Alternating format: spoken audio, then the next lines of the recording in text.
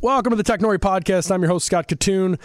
Joining me on this show, good friend of mine, Colin Donahue, Glen Ellen's own. Multi-time founder, has had tremendous success in the IT services space, the telecom world. He scaled the first company to over $100 million before going public in like 4 years, back in the late 90s when people were printing money in the space. And then shit got real for a minute, and they had to retool. And then he started another company in Latin America and got that up to $65+ million in like 2 years before he exited out of that. And he's at it again with another company, which I've partnered with, called Genuity. And listen, I work for tech companies. I look at tech companies. That doesn't mean I know what I'm doing. I have no idea how to manage like the tech that we use, the subscriptions. I don't even know how to manage my own budget. Personal business I have, personal I don't. So having an account like Genuity where I not only can manage what's in front of me and I can see, who on my team is using Slack versus this versus that, and making sure I'm not paying for things that I don't need. It's very helpful, not to mention that it actually helps me save money by flat out literally re-signing for Google or re-signing for Microsoft 365 or whatever it is, and saving 10, 20% discount, which he's set up. So if you listen to more about the podcast, we talk more about IT services and how Genuity works, and he walks us through it. So it's worth a listen. But in general, I just think it's such an interesting space because so few people actually understand it. And that's why they get ripped off. Honestly, that's why they get ripped off, and that's why Genuity seems to work. So that is my conversation with him. Before we do that, we got to do the Startup Inbox. It's brought to you by ActiveCampaign. We actually use them. I love ActiveCampaign. Go beyond email marketing with true automation by signing up for ActiveCampaign.com/Technori. Get your first 2 months for free. Millie Harrison, sweet name, always. I see lots of startups get nominated or winning business awards for workplace culture, hiring, entrepreneurship, etc. Is it worth taking the time to get nominated or keep my head down, focus on the business? It is fortuitous that this is the question. In the conversation with Colin, we actually kind of go down memory lane a little bit on my kind of tiredness with all of the celebratory shit. Here's what I got to tell you. Awards draw attention. So if you need attention for business or for person, then you should get an award. What I have found out is that you pretty much don't get any awards unless you apply for them, which is sort of a sad state of affairs. And awards are just like kind of this like ego play that we give to people so that they feel either good about where they're going or make them feel special or ask them from some sort of sponsorship or some kind of bullshit afterward. Not really my cup of tea. I don't apply for these things, and probably why I don't win them. I don't know. Maybe I don't deserve them. I probably don't deserve them. But which is not to say I haven't before. The Technori hasn't won awards. We won Chicago Innovation Award. We've won, I've won 50 on Fire and things like that. I just personally, I don't like signing up for this stuff.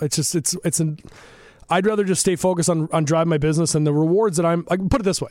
The rewards that I'm counting are not the rewards that those people who do this are counting. I'm counting how much wealth am I creating for people in my space that work with me or for me, for my investors? How am I helping my end customers? How am I helping the people get to where that I'm working for, get to where they're going? And am I able to live the lifestyle that I want to live at home? That's my award. But that said, rant aside, it is very important in the modern world to have vanity metrics on your website and on your LinkedIn. And if you want to win awards, you want to be a member of the Forbes Tech Council, then you need to go on and apply for it and win it and promote the shit out of it if you're going to do that. That's my 2 cents. On to a very, very interesting conversation. Like I said, I've known Colin for a lot of time, a lot of years. He's a very successful guy, and you would never know it. And that's probably why I like him. The company he is building is going to be a monster, I think. And so this is my conversation with Colin Donahue, the CEO, co-founder, or I guess founder of Genuity. Did I ever tell you I'm just like, we just start here. We just start the show. All right. Did I ever tell you that I've had a couple different sponsors? I know you know the answer to this. We've been friends a long time. That I've had a couple of sponsors in the IT space. You did. We won't say their names because like they're from the same town that we call home. So like, or at least some of them are. But the problem that we had with them from day one was that I felt like they never understood the actual reason that they existed. Like if I look at the company that they built, very successful, but like from a customer standpoint, I feel like they were solving a problem. It's not like they were solving a customer's problem. They had figured out a way to make money, and there's a difference. And like from one side of this show, we talk about how you want to make money, and obviously we want people to be successful, but like the companies that do crazy shit, like just unbelievable stuff, are the ones that solve customer problems. The last episode we did here was with my friend Luke Saunders from Farmer's Fridge, and he talked about how many PE firms and investors that he knows had basically said to him, like, you're a restaurant. Are you a restaurant in a box or like a vending machine, or are you a real estate play? And he was like, no, we are a restaurant on the go, and our number one concern is always that the customers are happy with our food. Like that's what we are.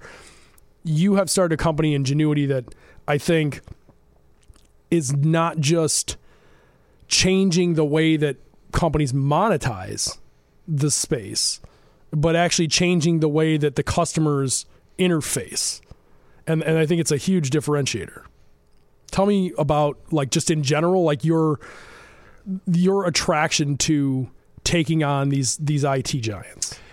Really what we're doing is we're taking enterprise level tools and repurposing them for, the SMB to mid-market companies, okay? Because if you're an enterprise, you've got vendors beating down your door.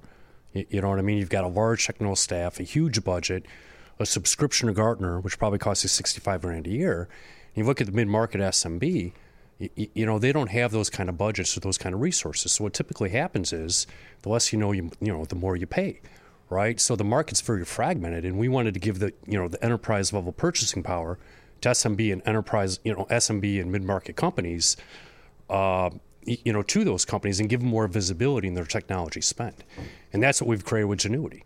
You know what's funny about, and I don't know if you'll follow this or not, but like, I have always thought in the scheme of scale, in the scheme of scaling growth companies, I've always thought, which a few things about, I've always thought about recruiting, like the hiring of a recruiter, whether it's a firm or in-house, very similar to IT. It's like this pain in my ass thing that's going to happen. You want it to happen because it means you've gotten big enough you need it. But it's also like this thing, it's like HR. The minute that you go from QuickBooks to an actual HR person is that minute where you're like, this is so exciting. We have so many people. We're growing so fast. Holy shit, I have an HR person. Can I say that even anymore? Like, everything changes.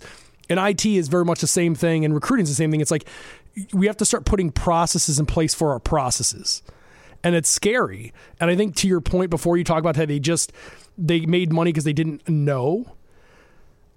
I think a lot of businesses were happy not knowing, even though it was expensive, because they just like, hey, we paid a lot of money for it, so nothing can go wrong. Right. And it turns out it was just complete luck that nothing has gone wrong. Correct. And that is where I think you have this extremely, what you have built, and we're going to get into like you and your background and how you got to this position, but like you come at this in a position that I think, hey, a lot of crazy stuff can happen in the world, but like you are in a spot where there potentially could be a just monumental game changer, because in my view, it's the first version of this that is not making money directly on the unknown, but rather making money on saving you on the known.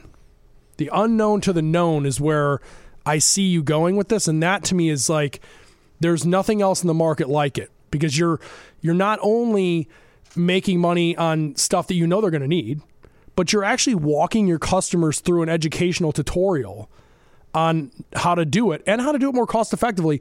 And you're making money as they spend money rather than making money to tell them to spend more money, which is like, there's going to be a lot of people once you get going that are going to start flipping their model. That's what I think. Well, I mean, that's correct. And really what we're doing is we're providing visibility, right? So give them systems to see what's going on. And what we do is we use that data to trigger events where we actually can save them money.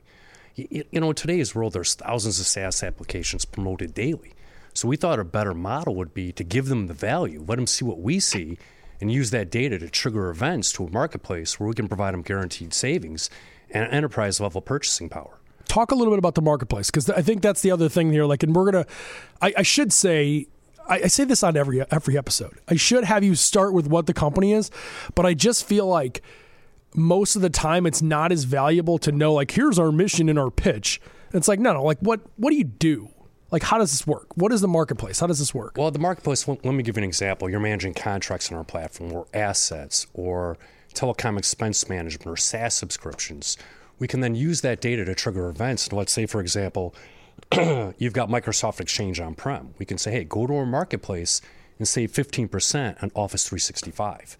Or even if they're Office 365 customer, we can take that, do migrations, and automatically save them 15%. So for us, it's really about, a lot of the SaaS companies, that's how they monetize on software sales. Yeah. And we see it more as a customer acquisition tool, right? So we're partners with the company, right? So we give them the visibility we see, and we use that data to trigger events to our marketplace where we can save them money. And the power of that is we're not cold calling them. We're not, saying, hey, what can we sell you today?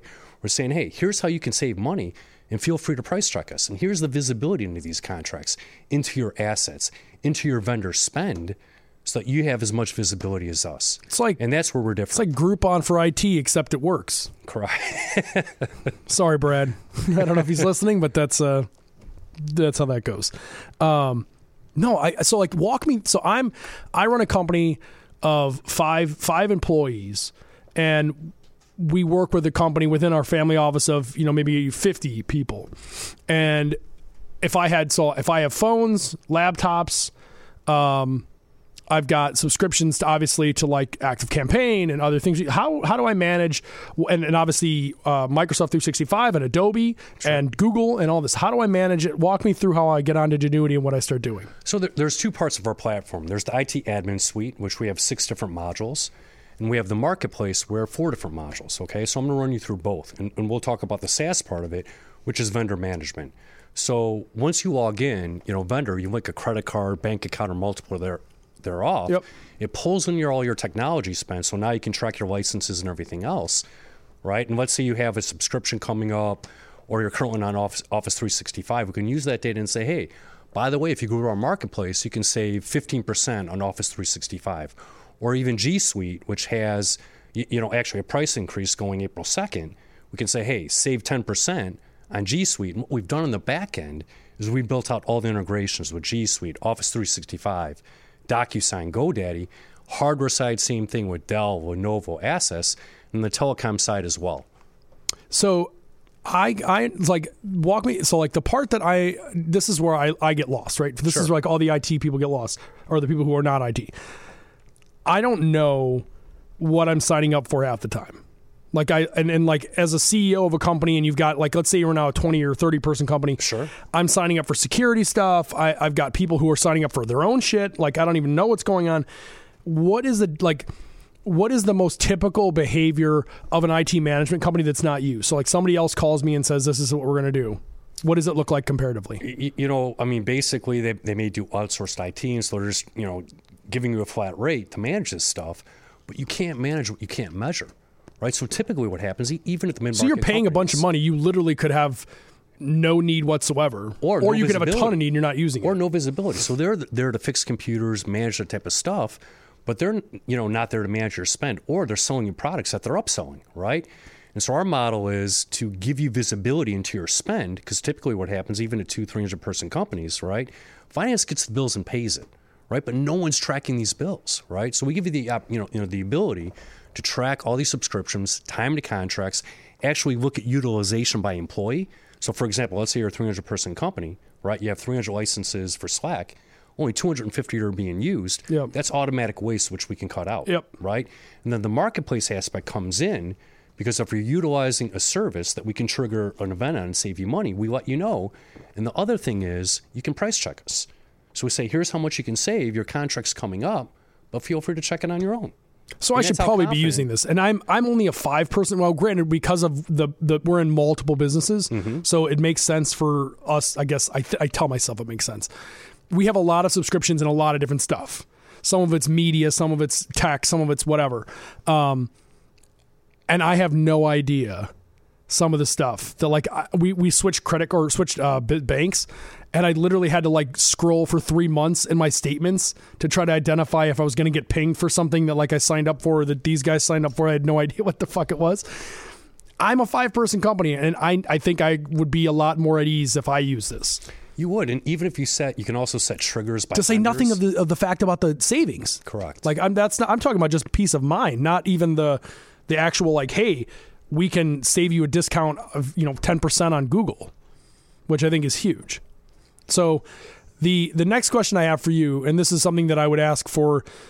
There's only a few, and I think this is like correlates with when I'm afraid of things. There's only a few businesses that I am like, I gotta ask, how did you get into this or why? Because like IT, I'm afraid of it. Like it's just one of those things that there was always this mysterious man who would come out of the closet if that didn't sound right, but a mysterious man who comes wandering out of our IT closet at work, and I'm like, I can't connect to the printer. I can't, like, that's all I knew about it. You know what I mean? Like that, I don't know anything about it. And so I guess I'm afraid of it. And I wonder how a person like you could be so successful growing these businesses. Like what got you into this? So as you know, my background's in telecom and tech, and I built up a few companies, everything else. And what happened is my attorneys came to me, they're good buddies of mine, and they said, hey, can you look at our telecom stuff? And I come from the carrier world. So my customers were with AT&T, Verizon's, Deutsche Telecoms. And I never really looked at the business-to-business market, and I saw how much they were paying, and I did a double take because I know what this stuff costs, everything else. And, it not only caught my attention how much they were paying, but how bad the contractual terms were, that if you didn't track these contracts, they automatically renewed for 2- and 3-year terms. Yeah. And when I started talking to my partner, what we realized as we got deeper in this, it wasn't just a telecom problem, it was an overall management problem from IT, from telecom to assets to contracts. So we started going about ways we could build a platform to solve some of these issues. But I wanted to go a step further and actually build in the savings component into the platform so that I could use that data not only to solve and give you visibility, whether you're an IT pro or not, if you're a CFO, if you're a business owner, or even the IT manager, okay, but use that data to save you money, right? Because if you're a smaller company, you just don't have the purchasing power. Right? Whereas an enterprise, they got people knocking on the door, they got a big budget, they got a big team, they've got a subscription to Gartner to how much their peers are paying. You look at the mid-market and SMB, they just don't have these tools because they can't afford it. Yeah. It makes a lot of sense. It's like you talk about you like, unlike most people I know, you glaze right over like some very big moments in one's life, some very successful stories, and I think it's important to share with the audience as well as the potential users of a company like Genuity, like where you came from, because it's one thing to like come up with a tech solution that disrupts, like we talked about at the beginning of the show, like a disruptive model, like, oh, here's how I change the model. It's another to be like, oh, I've been working in this industry and understand the infrastructure and what goes into the front, the middle, the back, like nobody else. Talk a little bit about your actual background and like in the first couple companies, because we're talking about 0 to 100 million in revenue in like 4 years, and 65 million in 2. Like it's not substantial. Yeah, so I co-founded my first company right out of college. I was kind of at the right place at the right time, and I started doing voice for IP in '97. Okay, and so that company, I built VoIP networks around the world, and my customers were the carriers from AT&T and Verizon to France Telecom to 12 out of the 15 largest telecom companies in the world. And so that company I built from 0 to 100 million. We went public in 2000. At first, it was great. Yeah. And then the stock market crashed. That's less great. It was a real tough, time for telecom. WorldCom went bankrupt and Global Crossing, and we retooled it for profitability, and ultimately sold that company to a company called the Titan Corporation, which is a conglomerate with about 10,000 employees, a few $1 billion in revenue. I stayed on with them for about a year and a half. Had a few year non-compete. And then I started another telecom company, but this time it was focused on Latin America, okay? So I was actually building out voice and data infrastructure for the cable companies, for the telecom companies again. We went from 0 to 65 million in 2.5 years. Open office operations in 6 countries, millions of phone calls daily for the world's biggest phone companies. And I successfully exited that business end of 2012. And then a few years on the sidelines, started thinking about different ideas, partnered with people on different things. And I came up with Genuity probably in 16, but not fully fleshed out. And then I started working in the idea, and I started development of the platform probably 2 years ago. So I want to dig in a little bit here and talk about what I think is one of the most important. We're going to get real. We've been talking about tech and good stuff. It's your business, not that it's not real. Sure. But I want to get real because there's like the conversation that needs to be had in Chicago tech And there's a lot of things that you've done differently. And what I think, how do I put this? I'd like to see more founders do. And I don't want this to come across like I don't like having a big community and that the Chicago tech community is not amazing, because it is, and we're growing so quickly. But there's like a lack of teeth, I think, in some of the the bullshit stuff that goes on day to day versus like get to sell your product, make your product. You've chosen to self-fund, multi-time repeat founder. I see the sign of a great ecosystem is multiple repeat founders having success. Look at Silicon Valley, look at New York, Boston, wherever. Sure. You chose to take an office down the road from your house, nothing fancy, hidden in a building that has basically mirrored windows, so you literally wouldn't even know it's there. And it's like put right between the three things that are the most important to you, which is a golf course, a gym, and a coffee machine. And you just like dig in for 2 years to like discover and explore the problem and decide what it's going to cost to build and leverage resources you have to build it. But by and large, completely out of the limelight, completely out of attention, not meeting with VCs to get money and to like whatever. And it was just like, I'm just going to do this and then we'll see. And I think that if more people were doing it that way, I would feel more confident in the way that our trajectory is. And like, we're trying to get involved in the investment side of this and the like, not as much, but a little bit pre-seed, seed, and A, specifically because I think a lot of founders aren't going about it in this way. I would much rather say like, listen, I love your idea. I love you as a founder. I've got enough money to get you started, which is to say maybe we build your tech, maybe we don't, but I've got enough money to like set you and put you into a corner somewhere and let you get to work. Rather than let's celebrate, let's have this party and let's get together and fuck around all day. There's a disconnect, and I would love to know why you chose right outside of the city of Chicago. You've been a mentor to Techstars, you've been to someone, you know all the stuff. Why did you choose to do it the way you did it? Because I thought I could get it further on my own than distractions of raising money and everything else. And not all entrepreneurs have that. I mean, I was fortunate to have some past successes. Yep. I seeded with $3 million of my own money. And I knew if I just focused and worked on the product, I could get it there. Because I think the other thing is what people forget, even if you raise the money, yes, that's a milestone, but that doesn't guarantee you success, right? So you have to keep trying, you have to keep working, you have to keep doing these things. And, I've been fortunate where I didn't have to go that path to raise seed and everything else, right? But a lot of entrepreneurs have to. You know what I mean? And, even this company, since I come from the infrastructure side of the business, building out a full platform has been a learning experience for me as well. And we've made our share of mistakes, You know what I mean? But it's on my dime, and so I'm going to push it as far ahead as I can. And we're almost there, but it's been a grind. And, I think all entrepreneurs, if they keep working hard enough, good things will happen. You just have to keep pushing it forward. And, I don't need a pat on the back for anyone or this and that. I need to focus on building the company, which is why I didn't go out and start doing these things earlier. I tend to think that, I don't want to call it a crutch, but I think that there's this, like, if we're not, like I liken this to going through like a tunnel, like just entrepreneurship in general. Not only is it hell, so you're underneath the earth's surface, that's the part of the tunnel, but usually at the stage that you're at, and even still where you are now, you really don't see a light. Like, and when I say a light, I don't mean like even a peak. It's just black. And you're just going on your sort of like experience and your intuition. And I don't even call it hope. You're just going to do this and we'll see what happens. I think a lot of founders, because you're not going to see success along the way, you're sort of like, you need people to like tell you that you're going to win an award for this arbitrary feat. And that's to make you feel like you've hit a milestone, even though we're still in complete blackness.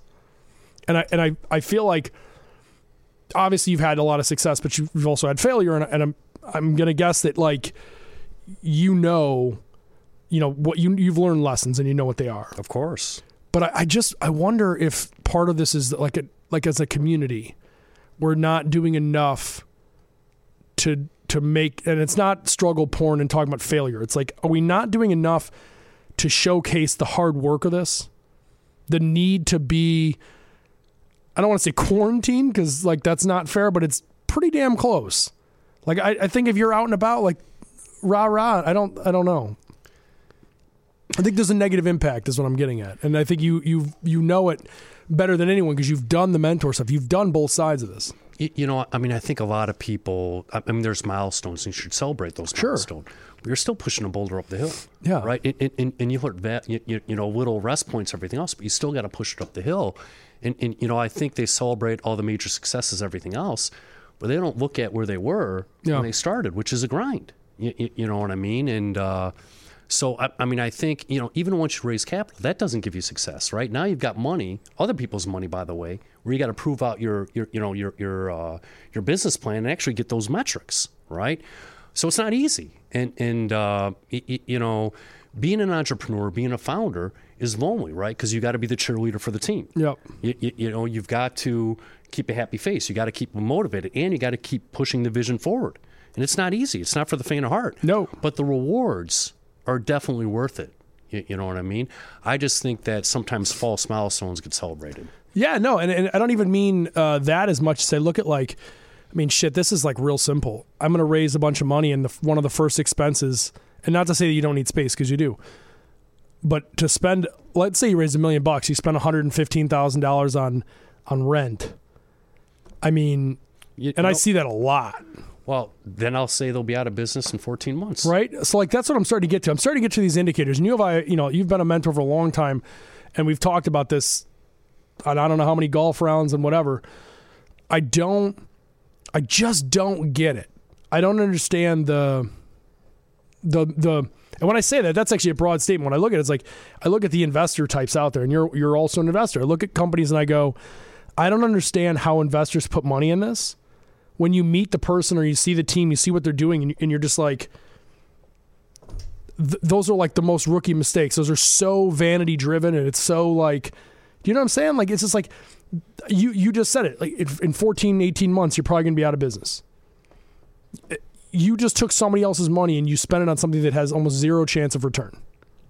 Like, you might as well just thrown it down the fucking well. Like, well, you know? I mean, that's almost where we need better mentors, but you also need better connections, right? Because a lot of these angel groups have started up, and there's some good ones and some bad ones, but someone just told me about a deal the other day, right? And they said, hey, can you look at it for me, everything else? And I looked at it, and I saw what they spent, and I'm like, man, it's smoke and mirrors. Yeah. You know what I mean? And they're like, well, this person's doing it, so therefore I should do it. And I was just like, really? So like, this is where I start to, and I am in a weird spot. And I know this obviously with the Technori, we're a huge champion of founders. And at the same time, I also have to put the investor hat on. It's like white hat, black hat.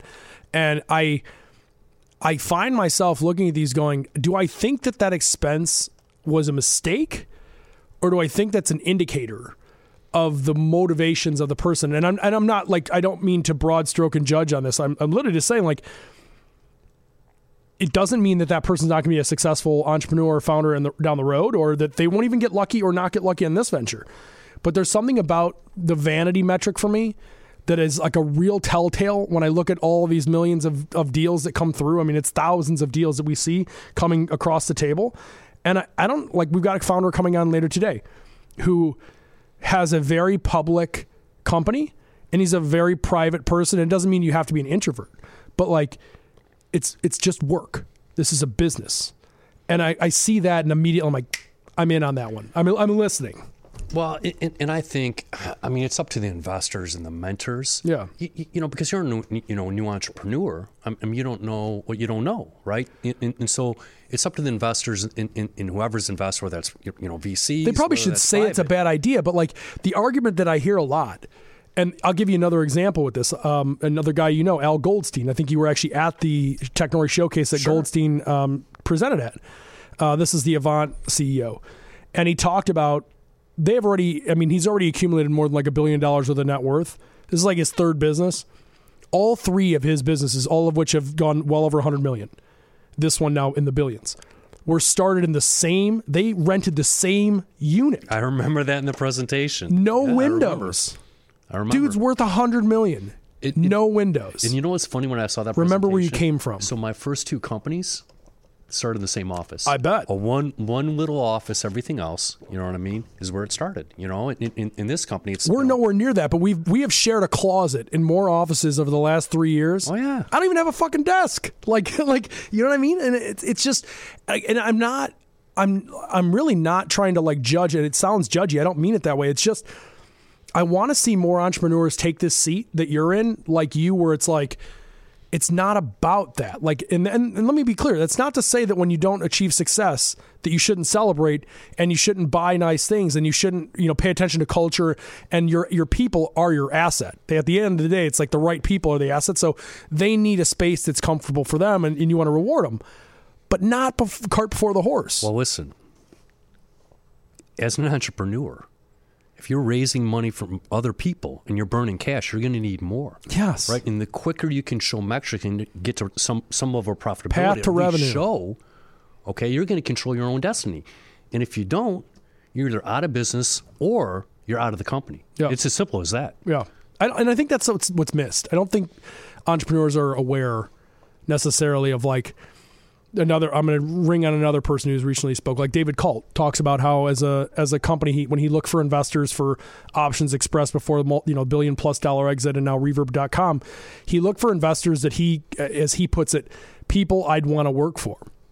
Just very important to think about. A guy who's worth a lot of money doing this again, saying, I'm looking at my investors as people I work for. I work for you. I mean, you're not my boss, but I work for you. Well, you got to treat their money like you treat your own. And if this was your own money, would you spend it this way? Well, that's a good question. I'd love to look at that and see if they live that high life. Well, in my second company, I had some who are still partners of mine today. Did a lot of business, very successful gentlemen in Mexico, and I treated their money just like I would treat my own. Yeah. And that's the only way to do business, right? Yep. No, I totally agree. This is very fascinating. People who will come on the show are going to know that. Obviously, I'm a big supporter of Genuity, and that you guys are offering up a special for all of the guests who come on the show, all the startup companies, along with Google and along with ActiveCampaign. So I just want to thank you for setting that up. And excited to have you on multiple times and learn as you guys launch this. I really do think it's a game-changing type of play, because it's a space that it's like everyone sort of like, it's like when you watch an accident pile up on the highway. They're all going down the same way at the same speed. One person stops and they all bang into each other. And then there's Column just cruising right along by. And the fact of the matter is really what we've done, okay? Because if you look at some of the tools we've developed just on our IT suite of the platform, you're talking thousands of dollars per month. Yep. Or you look at other SaaS companies that solve a portion of this, it's per seat or anything else. First month's free, then $20.99 per company. Use as much as you want. And by the way, I know I can save you money in the marketplace, whether that's on software licensing, whether that's on hardware, whether that's on telecom.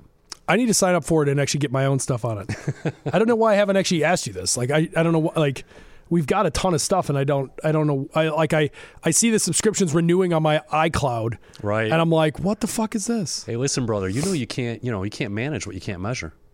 It's my partner Mike Rothman says all the time, you can't manage what you can't see. It's totally true. It's a reason why when you get to 20-30% growth month over month, you need a dashboard. It's like flying without without, what do you call it, the instruments. It's like flying without instruments. You can't see where the hell you're going. Exactly. Colin, thank you so much. Oh, Scott, thanks for having me, buddy. GoGenuity.com. Learn more about upcoming Technori events, investment opportunities. Check out the blog at Technori.com. Download the podcast on Spotify or Apple Podcasts. Follow us on social at Technori. You can follow me at Katoon. Boom, that's a wrap.